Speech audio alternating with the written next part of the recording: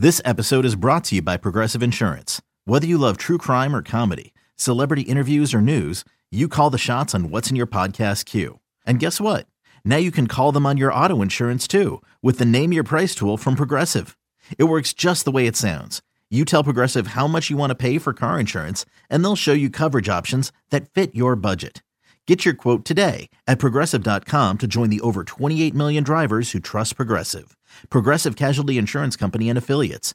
Price and coverage match limited by state law. The following is a presentation of A's Cast, your free 24/7 nonstop destination for A's baseball. From baseball's top personalities, the great Chris Russo joins us once again, to the game's top players. Joining us is the All-Star, Matt Chapman with us. You never know what stories you're going to hear. If you make your way down here, I might be able to make some time and go out there and see the great Chris Townsend. This is A's Unfiltered with Chris Townsend. Welcome to another edition of A's Unfiltered. Today we're going to be sitting down with former Cy Young Award winner Barry Zito. We'll also talk to Assistant General Manager and Director of Player Personnel Billy Owens and the pitching coach for your Oakland Athletics, Scott Emerson, to see how his offseason is going. But Barry Zito, what a great A he was. Here is the left-hander. So we're going to have Barry Zito for about 25 minutes. It's not your regular interview because we're doing a series here on A's Cast where we're going to go through the life of the players. We're going to talk about 2001, going to talk about 2002, talk about them growing up. So how do we want to set this up?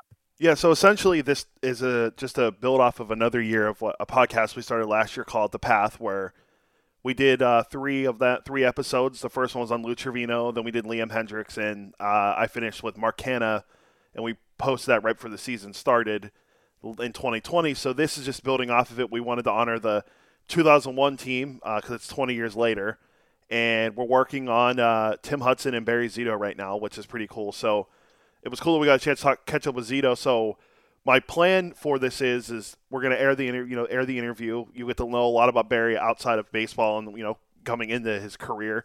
So we want to do it where it's pre-career or pre-baseball and then post-career. So what he's doing now and what he did before, and building up. It's not like the path where we did on the players before. It was like you were building it to find their whole life story. This is like high school, college, major leagues after. So. And then we're picking guys from the 2001 team that we, that we're able to track down and that are willing to, to speak. And Barry was good enough to give us a lot of his time today. So I'm looking forward to taking this and other parts of interviews with other people we talked to about Barry and putting it together for about a 30-minute podcast we'll do, sometime later this month. I got to tell you, the more we get to know him, he is really good people. Like Barry Zito is really a nice man and very humble. Very insightful, very emotional. I mean, the more you get to know Barry Zito, the more you like the person. And it's always interesting to watch guys, and that's where, the A's, that's one thing Billy and David have been so good, picking good people. Like Tim Hudson's good people. They pick good people. Eric Chavez, these guys are good guys. And they put those guys in their clubhouse and they win. So here is my conversation earlier today. It's a little bit of a different interview style, but here's my conversation with Barry Zito. All right, Barry, when you look back at baseball, when was the time that you first fell in love with this game? I knew I loved it when I was, I think 6 is when I first took the field. I ran out to the center of the T-ball field, even though there was no pitcher, on that level. For whatever reason, I just ran out to the little chalked out circle in the dirt. And, kind of from there, it was just a love affair with pitching. And I don't even think I was pitching until the next year when I got moved up, past T-ball. But I just always loved it ever since day one. And looking back at your time, you look at a legend down in San Diego, Randy Jones, who was obviously one of the greatest pitchers in Padres history as a left-hander. What was it like working with Randy? Randy was such a character. I think he won the Cy Young in 1976, and I remember always seeing that Cy Young on his wall when I started working with him when I was 12. But I always saw it on his wall when I'd go over there, and that, it's just like a really cool plaque, and it was right there in his family room. And so I just never forget kind of going up there and always staring at that thing. And I really just admired, more of the person he was. I mean, he accomplished great things, but Randy's such a character. Everyone in San Diego knows, being around the ballpark, and he had his barbecue out there. The guy is just good vibes always. Oh, and a legit barbecue sauce, by the way. He sells it at the ballpark there at Petco. By the way, Barry, one of the best barbecue sauces you can buy. Yeah, no, absolutely. He's a master at that, and he's obviously been working a long time for it. You think about relationships, talk about your father and you in baseball and how that helped you come up through the game. Yeah, I mean, baseball is a kind of a sport that you do share. I guess kind of like dad and son, is kind of the visual that you have thrown in the backyard. And so for me, my father had come off of being a very successful talent manager in Las Vegas, and we had moved to San Diego when I was 6. And so, there wasn't a lot of entertainment business per se in San Diego. So he really just, jumped right into helping me with baseball, almost like a talent manager would. And he was very strategic in the way that he would kind of put me on different teams, as I was coming up. And he was always adamant about putting me on a team that was almost, higher than my skill level. Cause I was always, he said, you always have to dangle that carrot. And so I was always motivated to, be as good as the guys I was against, cause he was always putting me in the higher level. And I think that was a huge reason why, I kind of climbed through the ranks, because I wasn't always playing against competition that was, easy to play against. That's actually really interesting, Barry, because, I mean, when you think about it, most kids, you want to be the best player on the team. You want to be able to dominate. And the fact that your dad always had you a little bit higher than what you should be, I love the idea of dangling the carrot in front of you. I mean, really, you had to battle basically the entire time you played ball as a kid. Yeah, absolutely. And I think, it's just that concept of when you're uncomfortable, you're probably getting better. You're growing as a person when you're in an uncomfortable environment. You're getting stronger mentally, physically, whatever it is. And so, these days it seems like, people don't like discomfort. They want to be comfortable. They want to be, feel like everything is predictable and okay. But a lot of times in those situations when we feel very secure and comfort, we're actually not really growing as a person much. So, and my father, knew that and implemented that. So I still seek discomfort in most things. I try to push myself out on the edge. And what is Malcolm Gladwell, he talks about the 10,000 hours, but more importantly, always operating right at the edge of your skill level. And, it's like that in music too. If you're working with people that are better than you, then, you're going to get better. But if you're working with people that, when you're always the best one in the room, then it's you're probably not going to be growing much. I took my kids over the Thanksgiving break down to UCSB, and because they wanted to see the campus. And the first thing I thought, Barry, was, from my days playing at San Jose State and you and Santa Barbara was in our conference, I'm like, you can't go to school at the beach. I mean, it's just so you end up going from UCSB onto USC, which USC is a whole different animal, a whole different ball game. What was it like being a Trojan and truly playing at one of the best baseball programs in the country? Yeah, that was pretty special. I mean, I was a beach kid growing up in San Diego. So going to Santa Barbara was such an easy transition for me. And it was one of only 2 schools that wanted me, actually. So Santa Barbara, Wake Forest were kind of the 2 main contenders because we couldn't afford school, right? So I had to pick, and of course I picked California.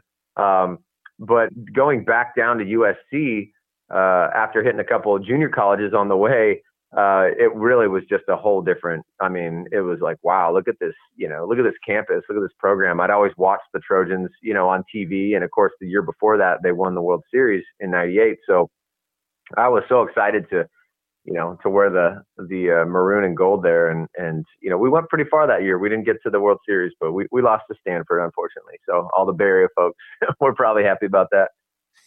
Then I think about your time when you finally get to the A's.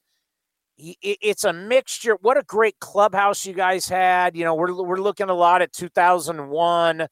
We're always going to think of the big three. I mean, these guys are like your brothers, Hudson, Mulder, and Zito. I mean, we remember the big three. Just what was that like as a young guy, as you talked about pushing yourself at the edge? These guys were constantly pushing you also. Yeah, they were, and I remember the first time I met Tim Hudson is, right when I came up to the A's. And, he was essentially, I think he signed as a senior out of college, which was very crazy because he was so skilled. And usually, the super highly skilled guys are going out as juniors. So Tim was, kind of the guy that introduced his crazy split finger to the league. And he'd been pitching there for a few months when I met him, and then the following year, I got called up, but I had first met him in spring training of 2000, and he had a few months in big league time under his belt, and of course I was in awe of him, right? Because I saw him on TV, and there's something so special about like seeing a guy on TV and then meeting him in the flesh, and then a month after that, Mulder got called up, and then 5 months later, I got called up in the summer of 2000, and we weren't really aware that we were pushing each other per se. We were just kind of happy to be in the big leagues and, kind of terrified every day, right, of doing poorly. So I think in those early stages, there's a lot of excitement, and you're not totally sure how you're viewing the whole situation, probably until, the nerves settle after a year or two. Yeah, you had some really good players. I mean, we think of like Giambi and Tejada. What was it like coming up and being around these guys, and what a special team 2001 was? Yeah. Oh, yeah. 2001 was an incredible team. I mean, we won a ton of games, and I think we came in second place that year, did we, with 102 wins somehow?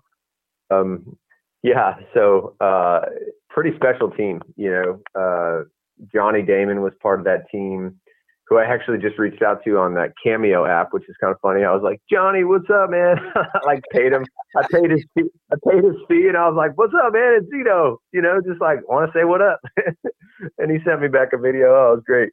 But Jermaine Dye, I mean, 2001 was incredible, but we didn't really know different, as young players. We were surrounded by so much talent. And of course, looking back, we're like, wow, that was a really special team. That was a special era in Oakland A's baseball. But as a player, and you just kind of come up right into that, you don't quite know the difference.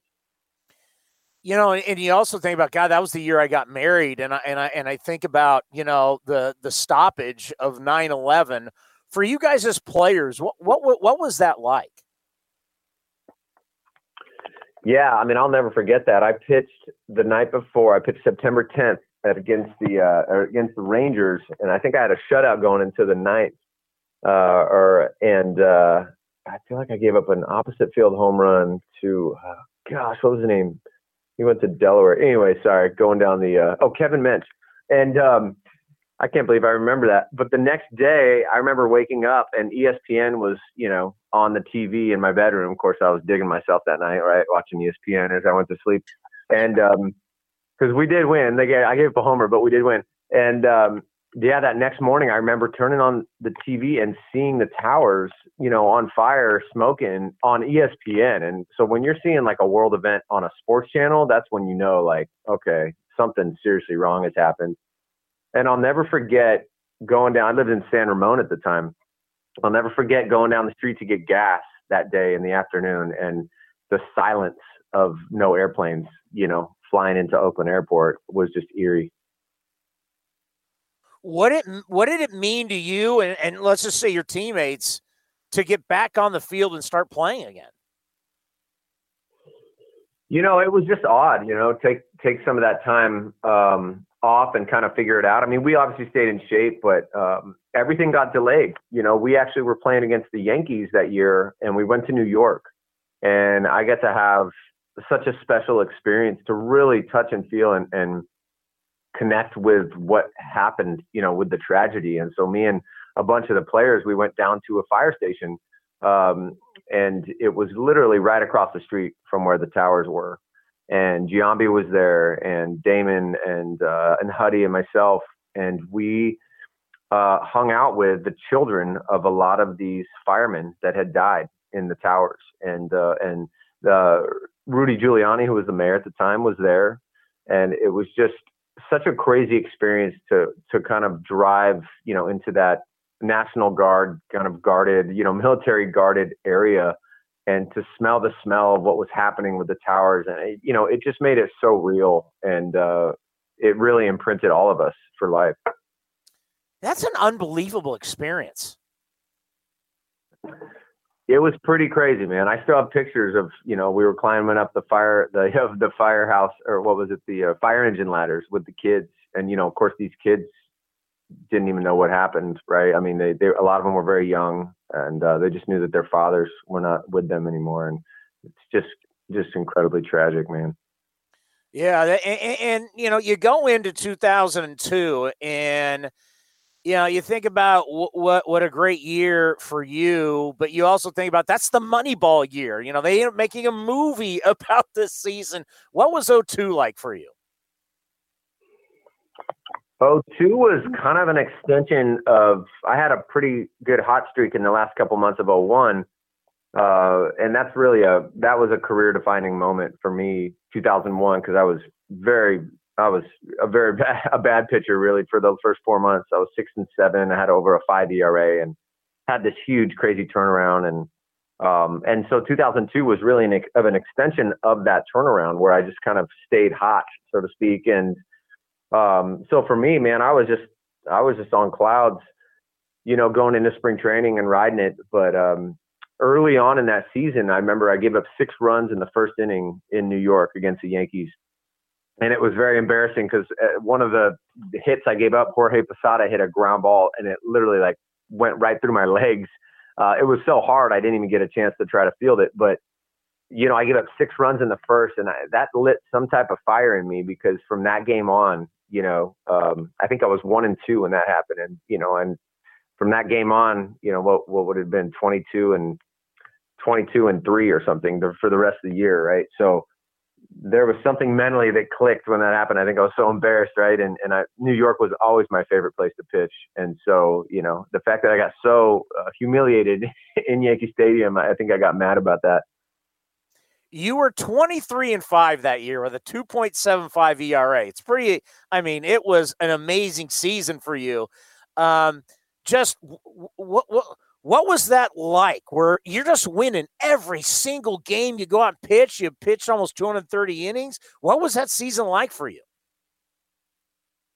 The season was, it was just one of those experiences in life where everything's clicking. I didn't really have a lot of fear going out there to throw. I was more just excited and really felt like I was just going to go kick people's butts and have a good time. And that always taught me a lesson. I couldn't really ever replicate that domination, but the mindset of really going out to have fun and enjoying, just hanging out with the guys, that's really where my head was.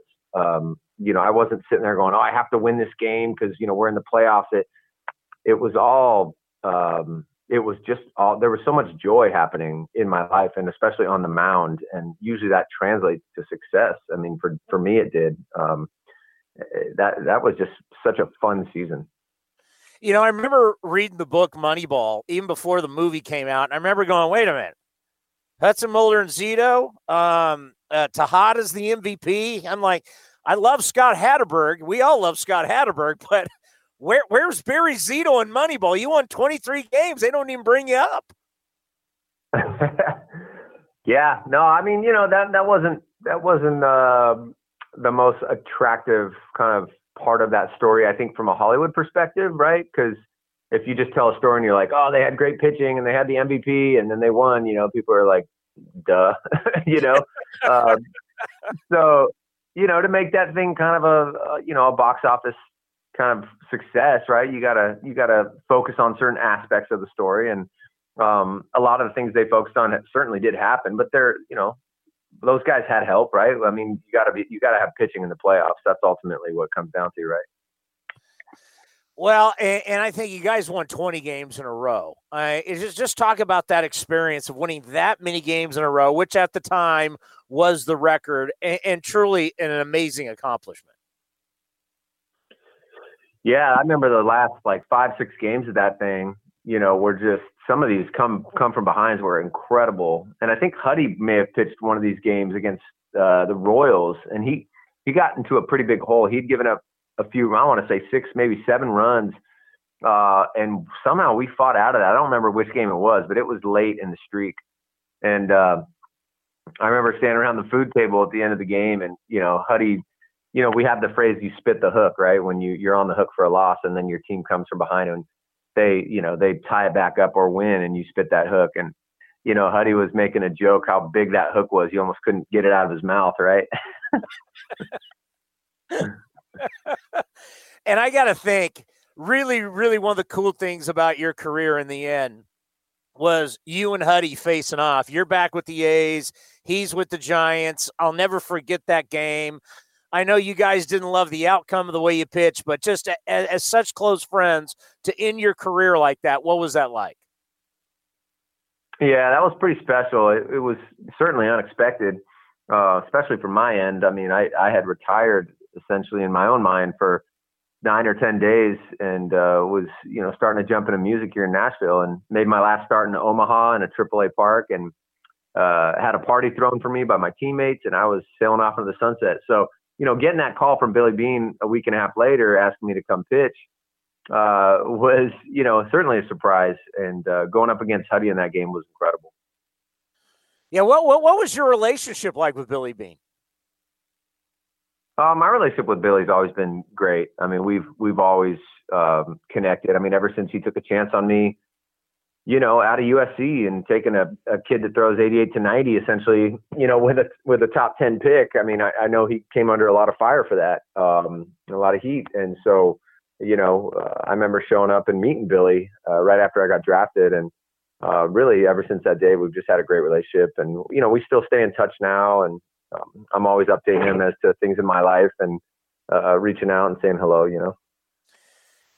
Take me back to 2012. What was that like for you to really get redemption, pitch so well, whether we're talking about the playoffs or the World Series, and get that World Series ring? That had to be really special for you.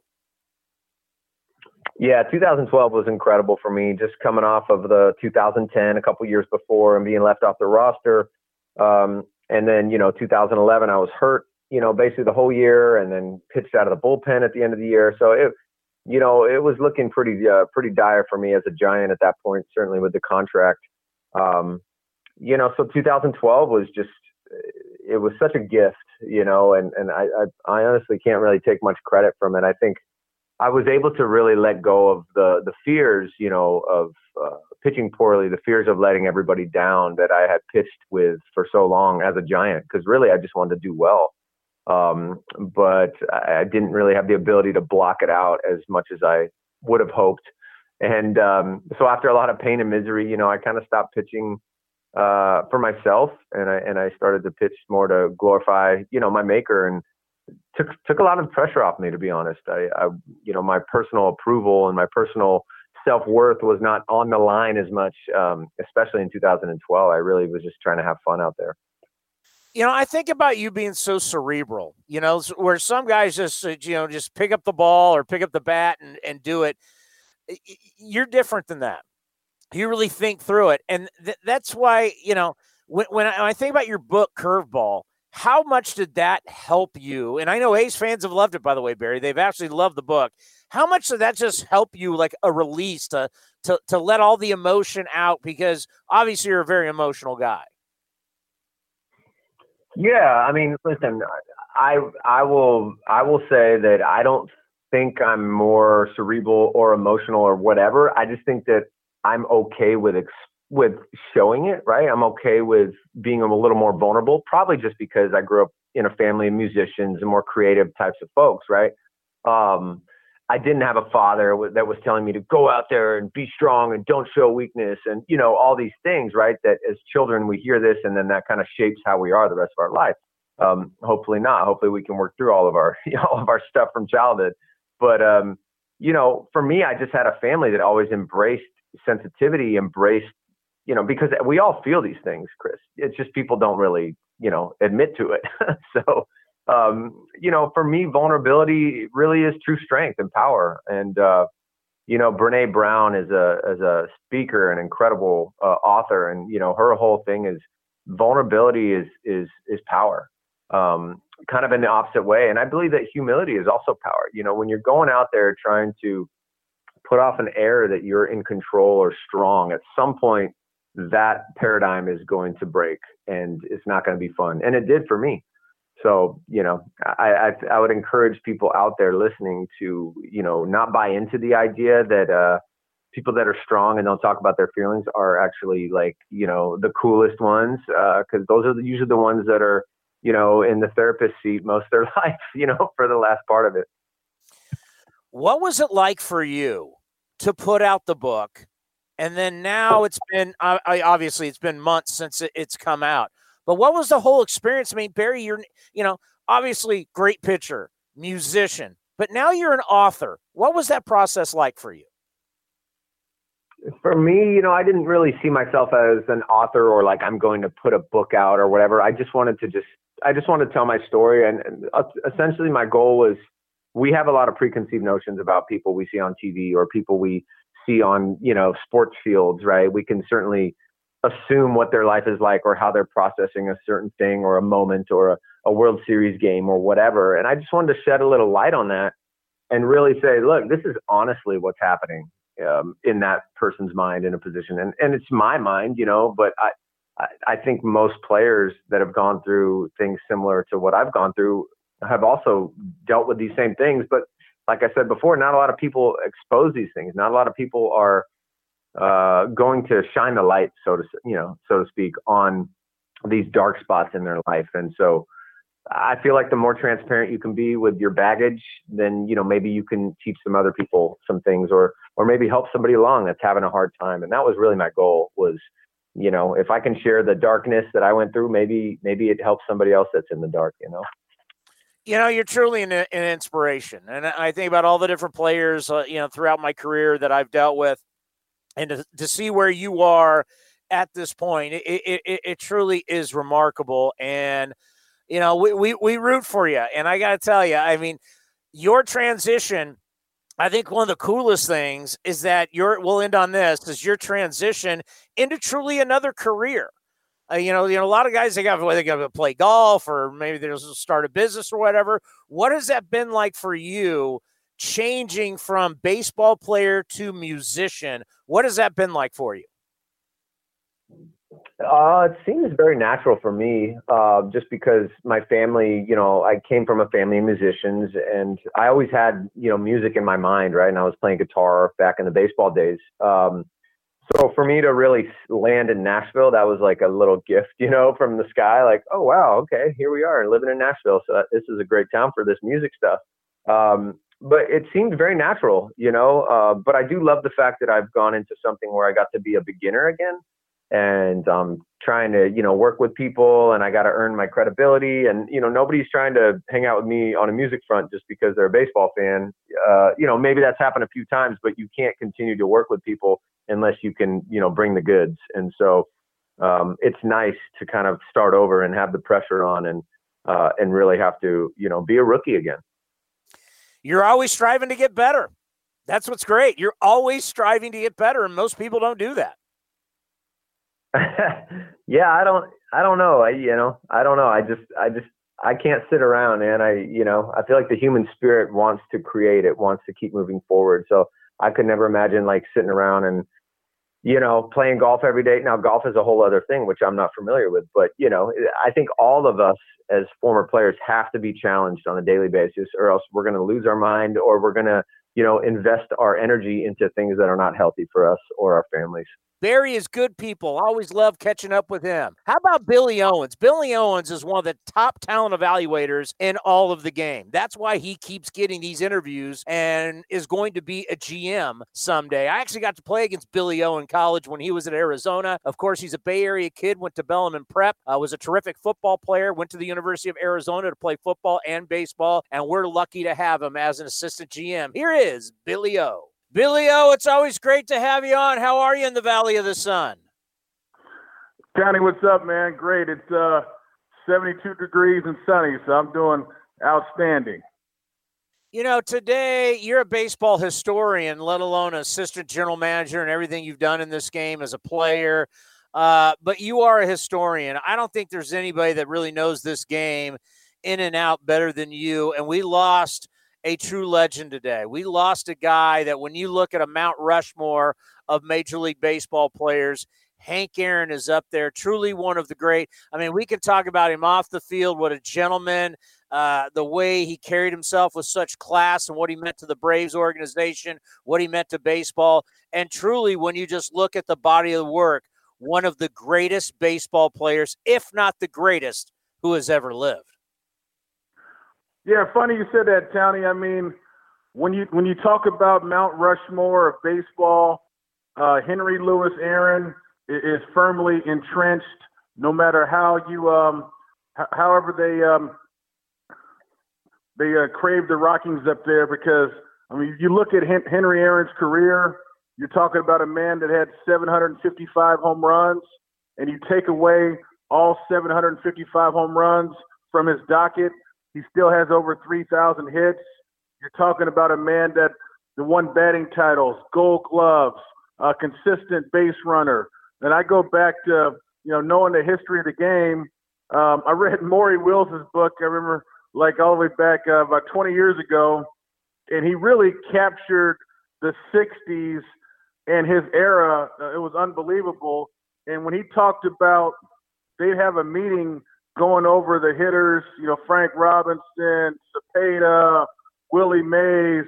And so Koufax and Drysdale, they would lead those meetings. And when it came down to Hank Aaron, the room would get quiet. You couldn't hear a pin drop. And they would say there was no way to pitch him. So when he hits his, just make sure nobody's on base. The thing that I always like to tell people, and it's the thing for me that sets him apart really from everybody else in the history of the game, because you take steroids out of the game, he would still be number one in home runs. He is number one in RBIs.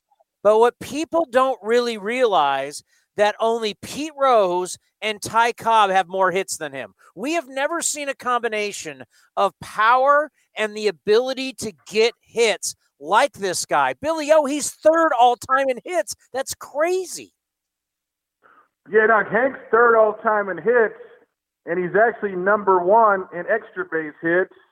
And if you go back to the 60s, the era where he really played the majority of his career, that was a pitching-dominated era. It was Koufax, Drysdale, Bob Gibson, Denny McClain, Juan Marichal, etc. I mean, that's in 1968. They lowered the mound because pitching dominated, and so through that time, at all the greats in the batter's box, Clemente, Frank Robinson, so on and so forth. I mean, all those guys will still tell you during that time, during that era, the consistency, the excellence, nobody could match Henry Louis Aaron. Billy O, one of the reasons why I like expanded playoffs is we get more of the great players into the postseason. I think Henry Aaron is a great example. Ted Williams, Ernie Banks, certain guys who had limited time in the postseason. I mean, you look at Hank Aaron in the postseason, he was an absolute monster, played in 57, 58, and then even at the age of 35, got in quickly with the Braves when they were in Atlanta in 1969. In 17 games in the postseason, he had 6 home runs, 16 RBIs, hit .362, 1,116 OPS. He was an absolute monster. And, of course, his Braves took down the Yankees in 1957. Isn't this a great way to look at why we need expanded postseason so we can have more of the great players in the postseason more often? Yeah, I totally agree. I mean, if you look at it back then, and those guys were titans. Ted Williams, Willie Mays. And so in their era, the Yankees pretty much, they made the World Series almost every year, but you had American League and you had National League, and only one team from each side, whoever won the pennant, there was no other thing precluding there was no playoffs back then. So you either won the pennant and got to the World Series, or if you didn't win the pennant, you were going home. And so going back to 2020, seeing the expanded playoffs, it was great in Oakland. We got a chance we won the division, won a playoff series this year. And then after we bowed out, I honestly sat on my couch here and watched every single out of the postseason. Once I got over us not being in it anymore, the thrill, the excitement, I watched every out, man. It was, I couldn't wait to, take my afternoon walk or exercise. And when the playoff game started, to see the riveting drama, the pitch by pitch, the sequencing, the strategy, and all that tremendous talent. So, yeah, the more the merrier, man. It's we got the NFL Championship Sunday coming up, and I can't wait to see Tom Brady go toe-to-toe against Aaron Rodgers, the Bills Mafia lock up hopefully with Pat Mahomes.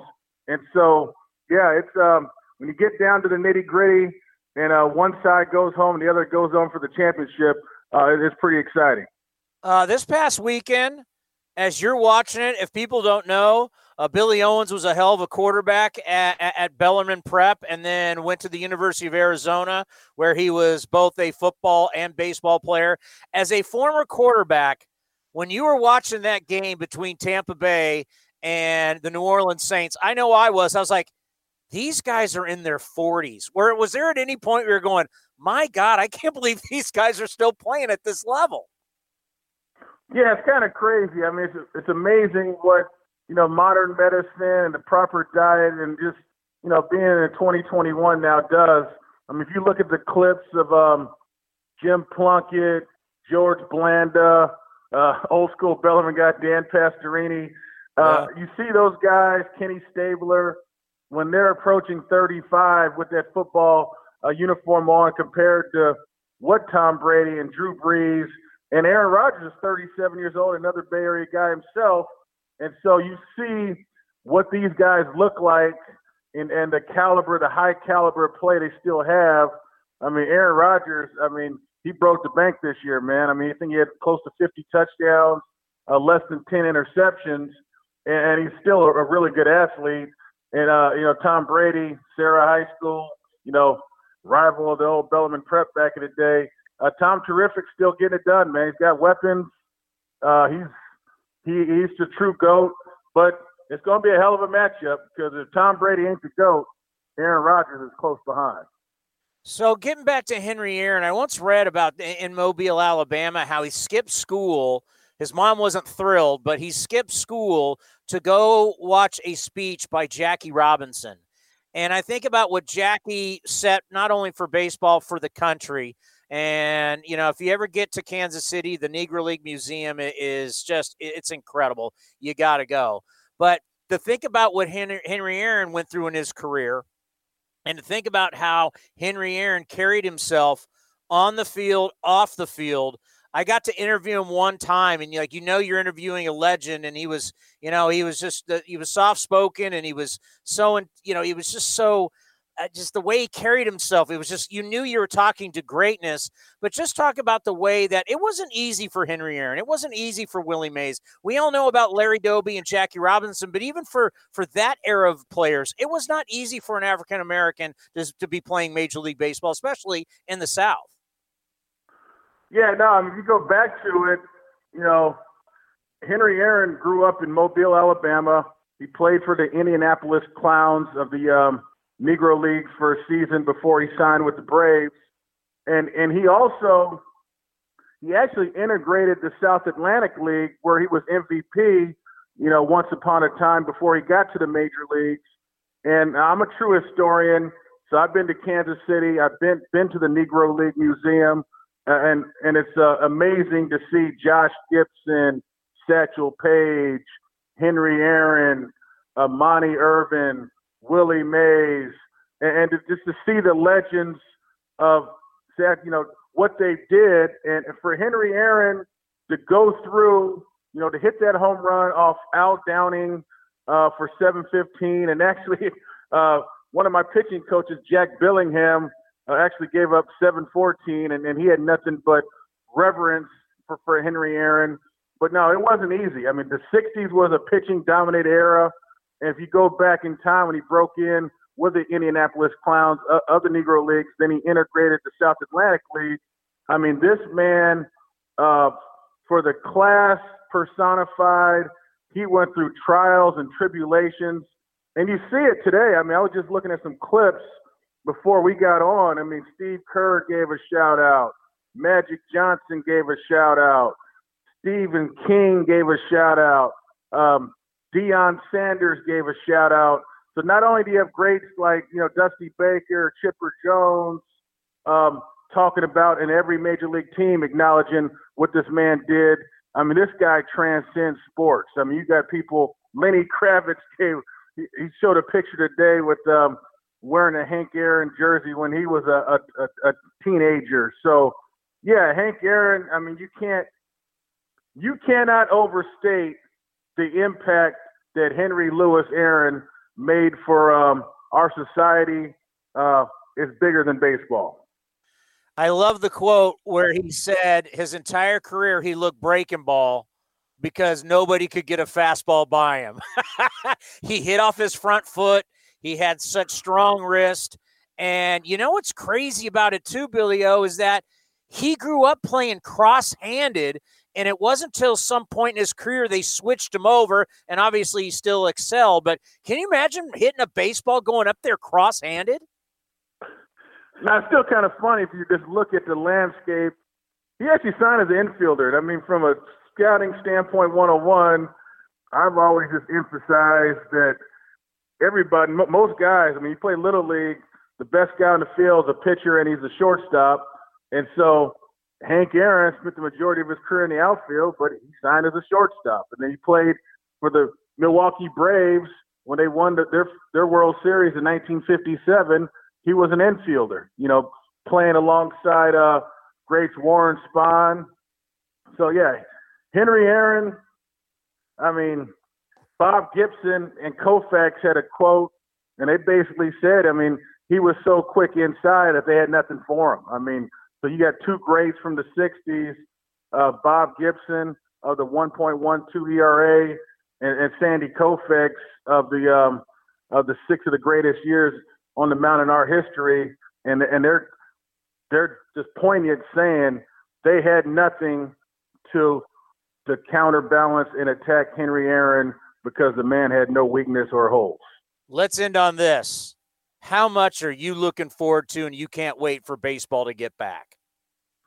Oh, I can't wait. I mean, unless you're the team that makes holds the trophy for the last out of the World Series, I love it. I love the excitement, and I watch all the interviews, but it's still bittersweet after that last game of the World Series because, there's no more baseball. You can go down to Winter League, go to Caribbean, you have the hot stove, but it's, spring training is almost upon us. The excitement of the season is here. You're hoping that, we make the postseason again.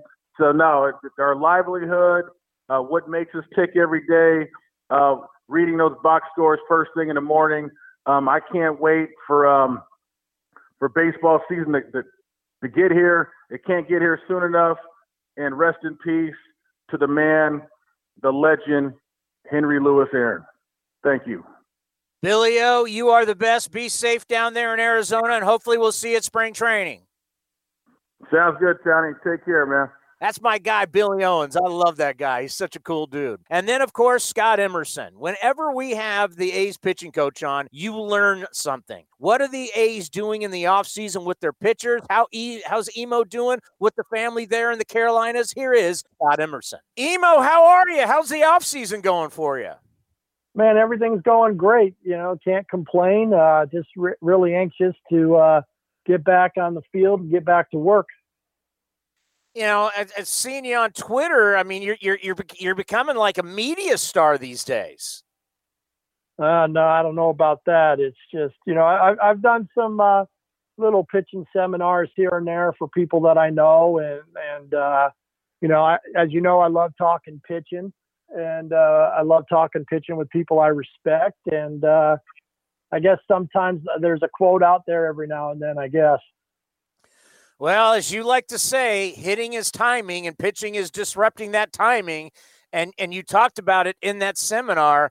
It doesn't change. I mean, that's the thing. It's like, what these guys need to be working on. Not everybody needs to just be sitting there thinking about how can I throw 100 miles an hour. You got to figure out how to get people out.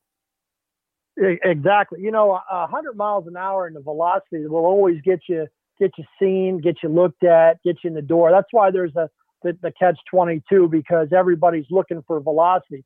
But sometimes, and probably more times than not, when you get a young pitcher with really high velocity, you got to tone him down to get him to become that major league pitcher. I've always talked about, we want major league pitchers, not minor league throwers.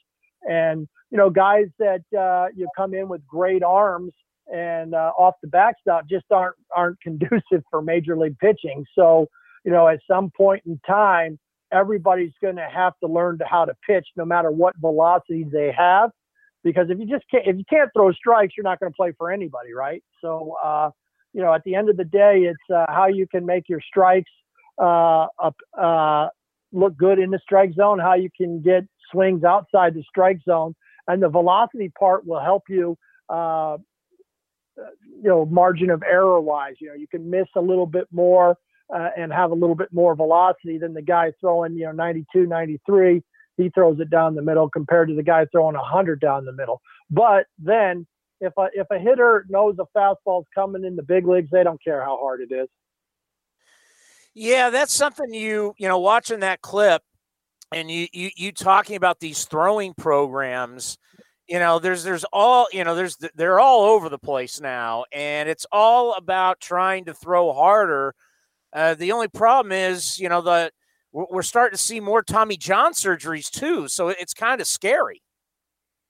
Well, that's what, like I said earlier, the catch-22. If you take the long distance drive champions that are on the golf course, at one time they were playing golf and they just, couldn't make the PGA Tour or any tour because they just can't score. They can't put up results, but they can hit the golf ball, 400 yards.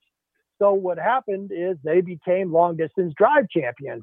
And you just want to make sure that these pitchers that come up throwing hard don't have that as their only tool. Velocity is great. We all love it, but the ability to pitch with velocity is what you need. Well, probably the craziest thing that we've seen recently is, when Blake Trinan had his great year, is to have the velocity with movement. That's the one thing that you just it just amazes me. If you can throw the ball 100 miles an hour and you can sink it at the same time, it's a deadly combination.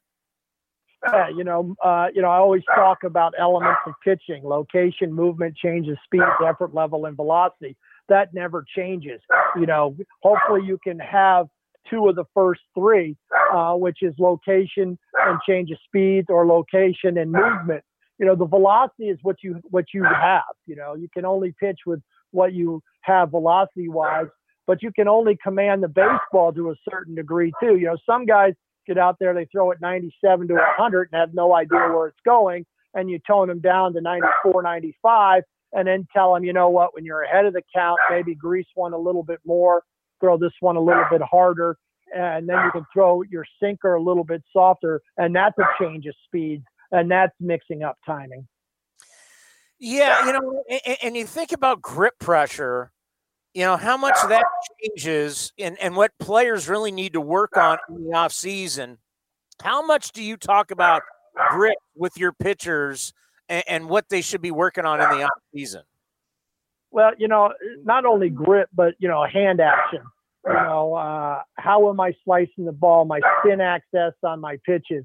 Am I creating gyro spin on a breaking ball? Am I staying behind my fastball? For me, the pressure points were always really tough on the fastball, but really good on your breaking ball. How much pressure can you lay down on the ball on your middle finger to help create some spin. But, we go out there. It's really tough in the off season because you're not physically putting your eyes on these guys. That's why early spring training is always important. I felt last year, we were getting to the point where we were going to rock and roll with a lot of stuff during spring training, and then we got sent home, and then we get back and it's summer camp, and you only have, the 3 weeks to get ready for the season. So how quick can you start doing things with guys? And then once you get into the season, sometimes it's tough to experiment with guys during the season when they're trying to make pitches and get outs because you don't want to alter something to get it worse. But, our guys are fairly smart and confident and educated. We had a lot of veterans last year. They understood what to do with their baseball. And, last year, I think, we threw the ball fairly well. And now it's, this spring training, I'm really hoping that we get a full camp to where we can get some things and a little bit more things done. So when you look at starters versus relievers in the offseason, how much different is the program between the two? Well, the difference is in probably the number of throws starters and relievers are going to make during their bullpen sessions. This week actually was the first week our guys should be throwing bullpens. They've given an off-season program that is blended with strength and conditioning and arm care. And so when they show up, they'll have 10 bullpens under their belt. And then they'll get 2 bullpens during spring training, which, the starters will generally throw a few more pitches than the relievers. But a lot of it is individual based. Once you get face-to-face in spring training about how many bullets you want to throw, and then we'll talk to the relievers. How often do you want to throw in spring training?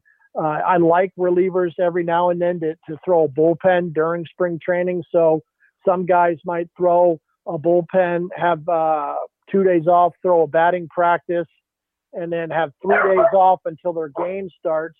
But in between those 3 days, they might get off the bullpen mound and get some work done. So, a lot of it's talking to each individual, forming our own individualized game plan with each pitcher going into spring training and the start of spring training. When do you like guys to start throwing to get ready for spring training? Oh, man, my dog, he's really making a presence on the show today. Got a lot of people going by the house. He always wants to be on the show. He always loves it. No, we have a 10-week throwing program that we set out, and I'm all right with our guys playing what I call backyard catch, even during the off season. You want to get out there and move the arm around and play catch. Catch is good for you, in my opinion. Pitching year round isn't good for you. Getting out there and pitching in games year round is in my opinion, harmful, but getting out and playing catch and throwing the baseball is very good for you. So I don't mind when our guys really start throwing, but we do have a 10-week script program for our guys with 10 bullpens leading into spring training. Do you think that's kind of the problem with young pitchers today, is the fact that, back in the day we'd play football, we'd play basketball, then we'd play baseball, and now it seems like these kids play year round. So if you're a pitcher, you're pitching year round. Is that a problem?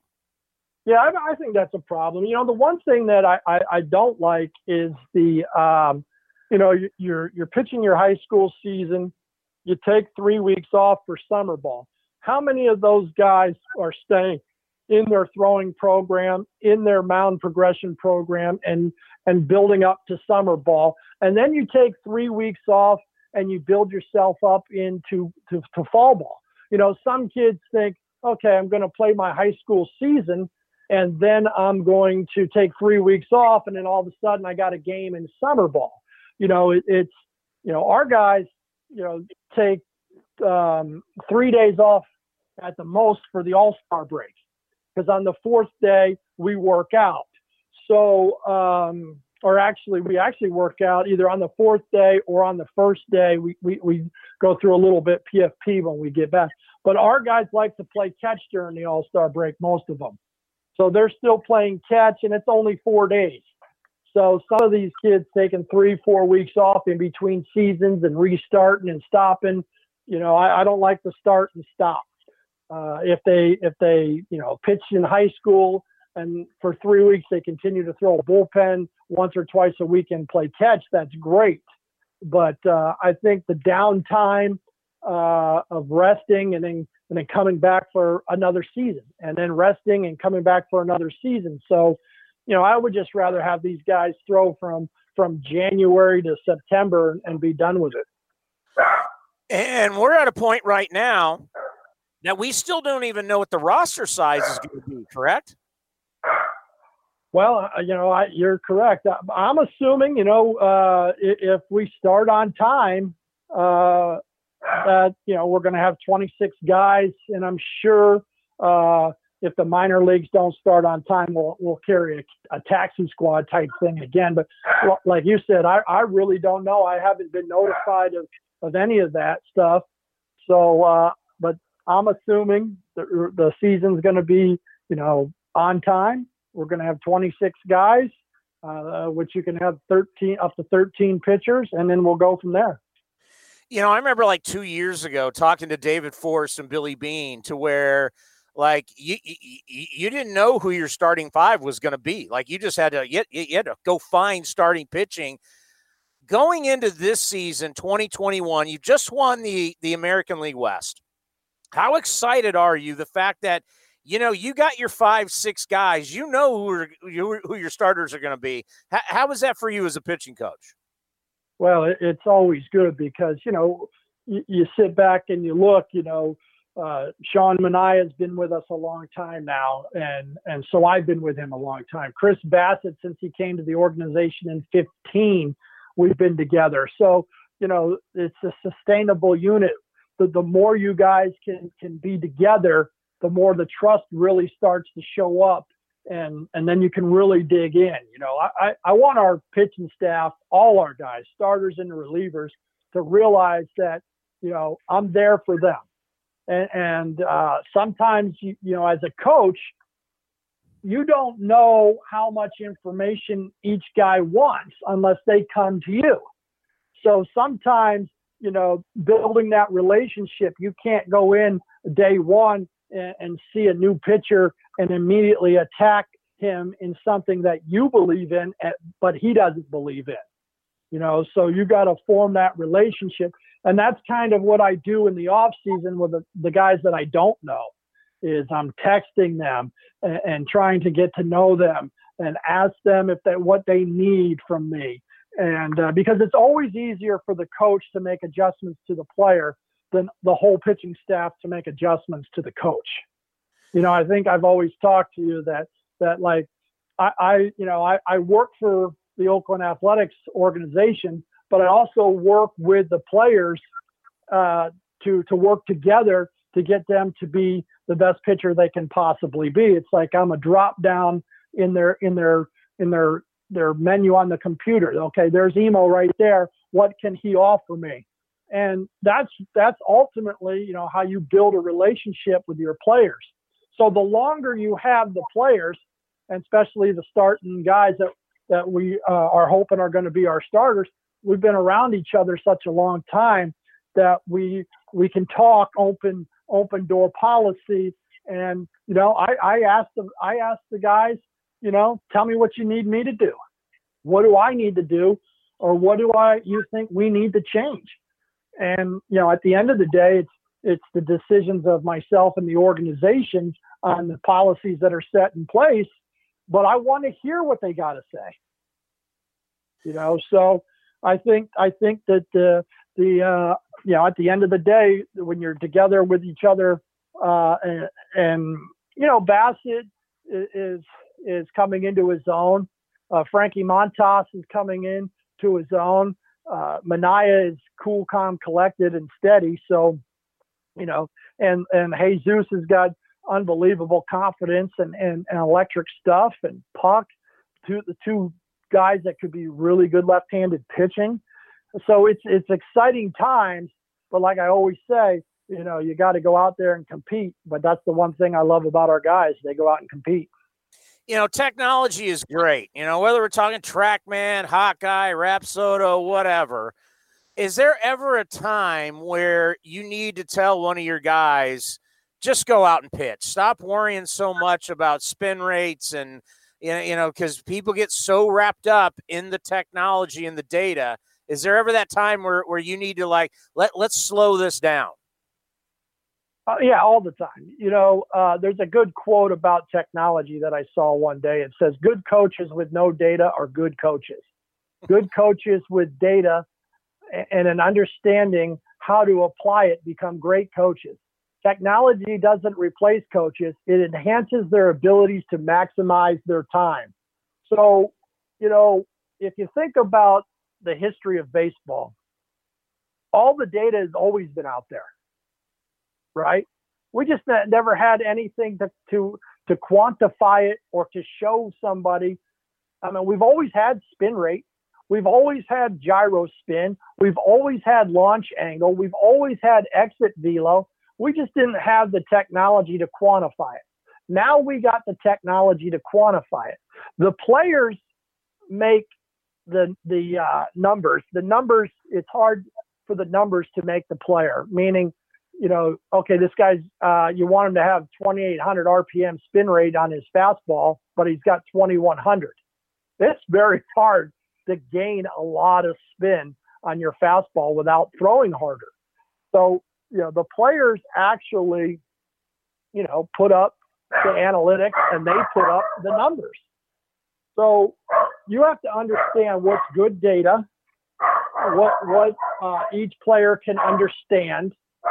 You know, there's gyro degrees on a baseball. Most people aren't going to know what the heck gyro degrees are. You know, most people don't know what gyro spin is. So, and most people don't know what spin access is, a horizontal break, or how it's measured. I mean, there is so much to technology now, and there's so many different things that the radar systems pick up. You want to use what you think is useful, you know, and I have a category of stuff that I think is useful, and a category of stuff that's just so beyond an intelligent conversation with the average person that some of it is just way over your head. Yeah, it's kind of like my golf game. The more I think, the worse I get. Well, you know, when you're the one thing too, that since we can quantify the numbers with technology, is everybody wants to get better and better, which is great. But sometimes it's really hard to take a A+ student, where you're going to go from there. And then sometimes the C student's a C student for a reason, you know, and it's just hard to get the C student up to be an A student because he just doesn't have the aptitude to understand what he needs to do to take it to the ultimate level. And then, you know, when you're developing, you know, the biggest new term for me that I think is funny, it's called pitch design. You know, all these guys out there are talking about pitch design and how can we design a pitch. Well, we've been doing that since baseball started, right? It's called getting your pitches better. So you don't really know how good a pitch is until he faces hitters. You can get him on the mound. You can have 2,800 spin rate curveball that's really nasty. But if the hitter can track it and he can see it, then it's not as good as we thought it would be. On paper, it's good. The spin and the break numbers are good, but maybe there's something in the delivery that the pitcher does that enables the hitter to see the ball longer. And then you're wondering, why is this breaking ball not very good? And the attributes of the hitters are telling you it's either good or it's bad. They either swing and miss or hit it hard or they take it. I mean, that's what hitters do. So you have to analyze, okay, why is this breaking ball on paper really good? The numbers show up, it spins and it bites. But why can't he create swing and miss? A lot of times he's in bad counts. And a lot of times he overexposes his delivery. He flies off the baseball and the hitters see it longer. So therefore that pitch isn't that good, because at the end of the day, the results always tell you how good something is, right? So when something, appears to be good on paper, but is not good in results, you got to figure out why. Well, the best pitch in baseball, isn't it still just strike one? First pitch strikes in Major League Baseball generally change between 58 and 59% of the time. So they're very important, but winning 2 out of 3 is ultimate goal. The last time I checked the numbers, so don't quote me on this, but the best 2-strike count was 3-2, and the batting average was 219, and all other 2-strike counts, the batting average was less than 200. So at the end of the day, pitchers want to try to get the 2 strikes. So winning that 1-1 count and gaining the advantage is unbelievable. But it's probably always easier to throw a first pitch strike and guarantee you can probably throw one of the next 2 for a strike. If you throw a first pitch ball, you got to come back with 2 straight strikes. So, it's just a matter of, how many, what you see, first pitch ball and play batting average at one time. The last time I checked was 339, but only 8% of first pitch balls are put in play. So 92% of the time your pitch is either a ball, a called strike, or a foul ball. And then that other 8% are put in play, where the batting average is roughly, 330s are in that range. So, getting after it first pitch is a good idea, in my opinion, because nothing really bad is going to happen to you 92% of the time. Well, Emo, what we used to say in college, speaking of the C student, C's get degrees, my friend. Hey, and I love it. Just get that piece of paper. But you look at those C guys. You don't want to be a C guy, Townie. You don't want to be average. You want to be better than that, right? Every day, I'm striving every day to be better. Well, I hope so. And you're great to listen to. That's the beauty of sports too, is that and coaching. A lot of my day is consumed of reading about new technology, reading about new statistics, watching our guys pitch, getting creative ideas of something new and keeping the game and keeping it fresh. I hate this. I hate the term now, old school versus new school, because it's like conventional or unconventional. You're labeling young guys as new school. You label old guys as old school. You label young guys as non-conventional and the older guys as conventional. But, when you love what you do and you have passion for what you do, there's no such thing as old school, new school. You're gaining all the information and you're evolving. I learned this word long ago from former A's pitching coach and pitching coordinator Ron Romanic. It's evolving. We have to evolve. And the evolving part is learning everything, whether it's good, whether you got one company or one technology or one guru. You like to learn them all and listen to them all and formulate your own opinions. And that's how, I feel like I grow as a coach is I know what, the velocity people love, which I love velocity too. Don't get me wrong. But you got to be able to be major league pitchers. And, from the arm care, I love looking at it, to the velocity building, to how to pitch, and right now we got a lot of young kids becoming throwers, quite frankly.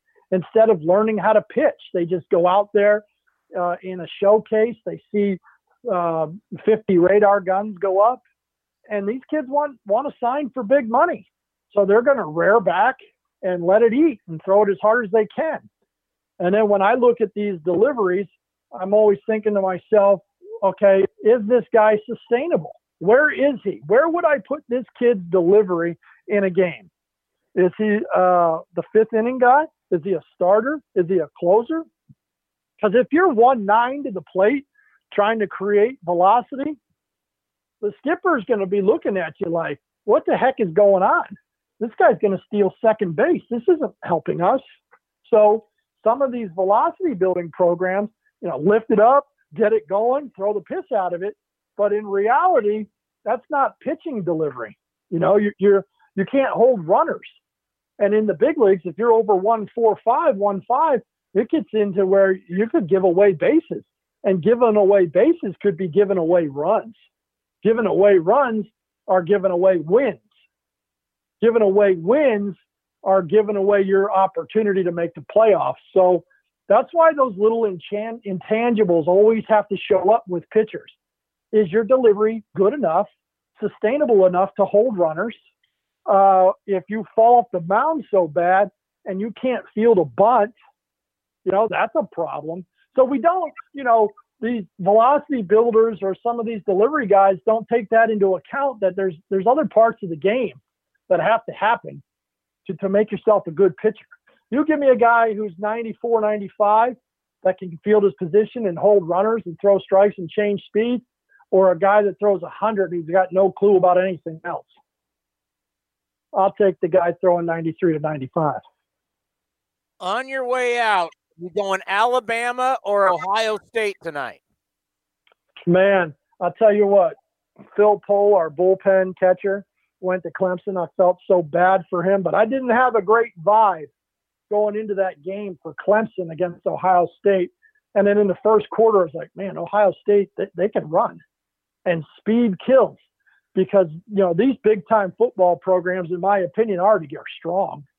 But do they have the speed? Love Notre Dame. And I'm not the greatest football guy, but I always loved Notre Dame. But I watched Notre Dame, and they're big and strong, but they're not as fast. I don't think. Somebody can tell me I'm wrong, but that's fine. I don't think they're as fast as those other three teams. But tonight's game, Alabama's fast. Ohio State's fast.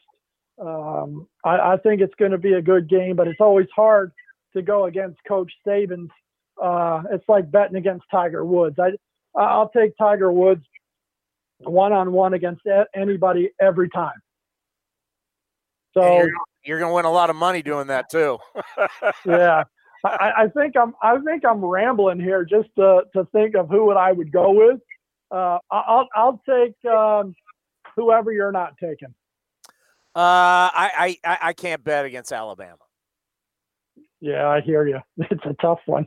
Right? I mean, like you said, like betting against Tiger Woods back in the day, you're not winning. So, I think there's a reason why they win all those titles and why Nick Saban's going to go down as the greatest college football coach is he just wins the big ones, and that's the way it's going to be.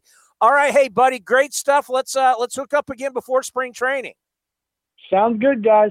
Well, we'd like to thank Barry Zito, Billy Owens, and Scott Emerson for joining us on A's Cast Live. Now back to A's Cast, powered by iHeartRadio.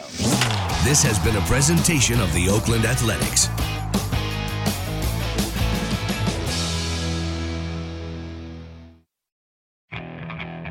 Okay, picture this. It's Friday afternoon when a thought hits you.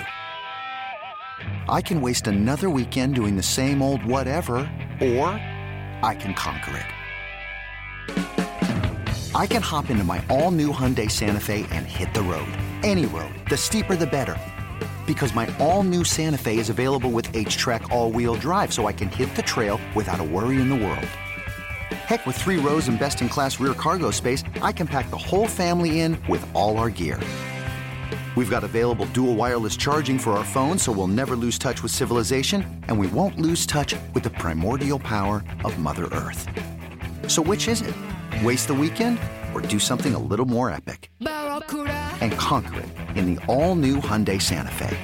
Visit HyundaiUSA.com or call 562-314-4603 for more details. Hyundai, there's joy in every journey.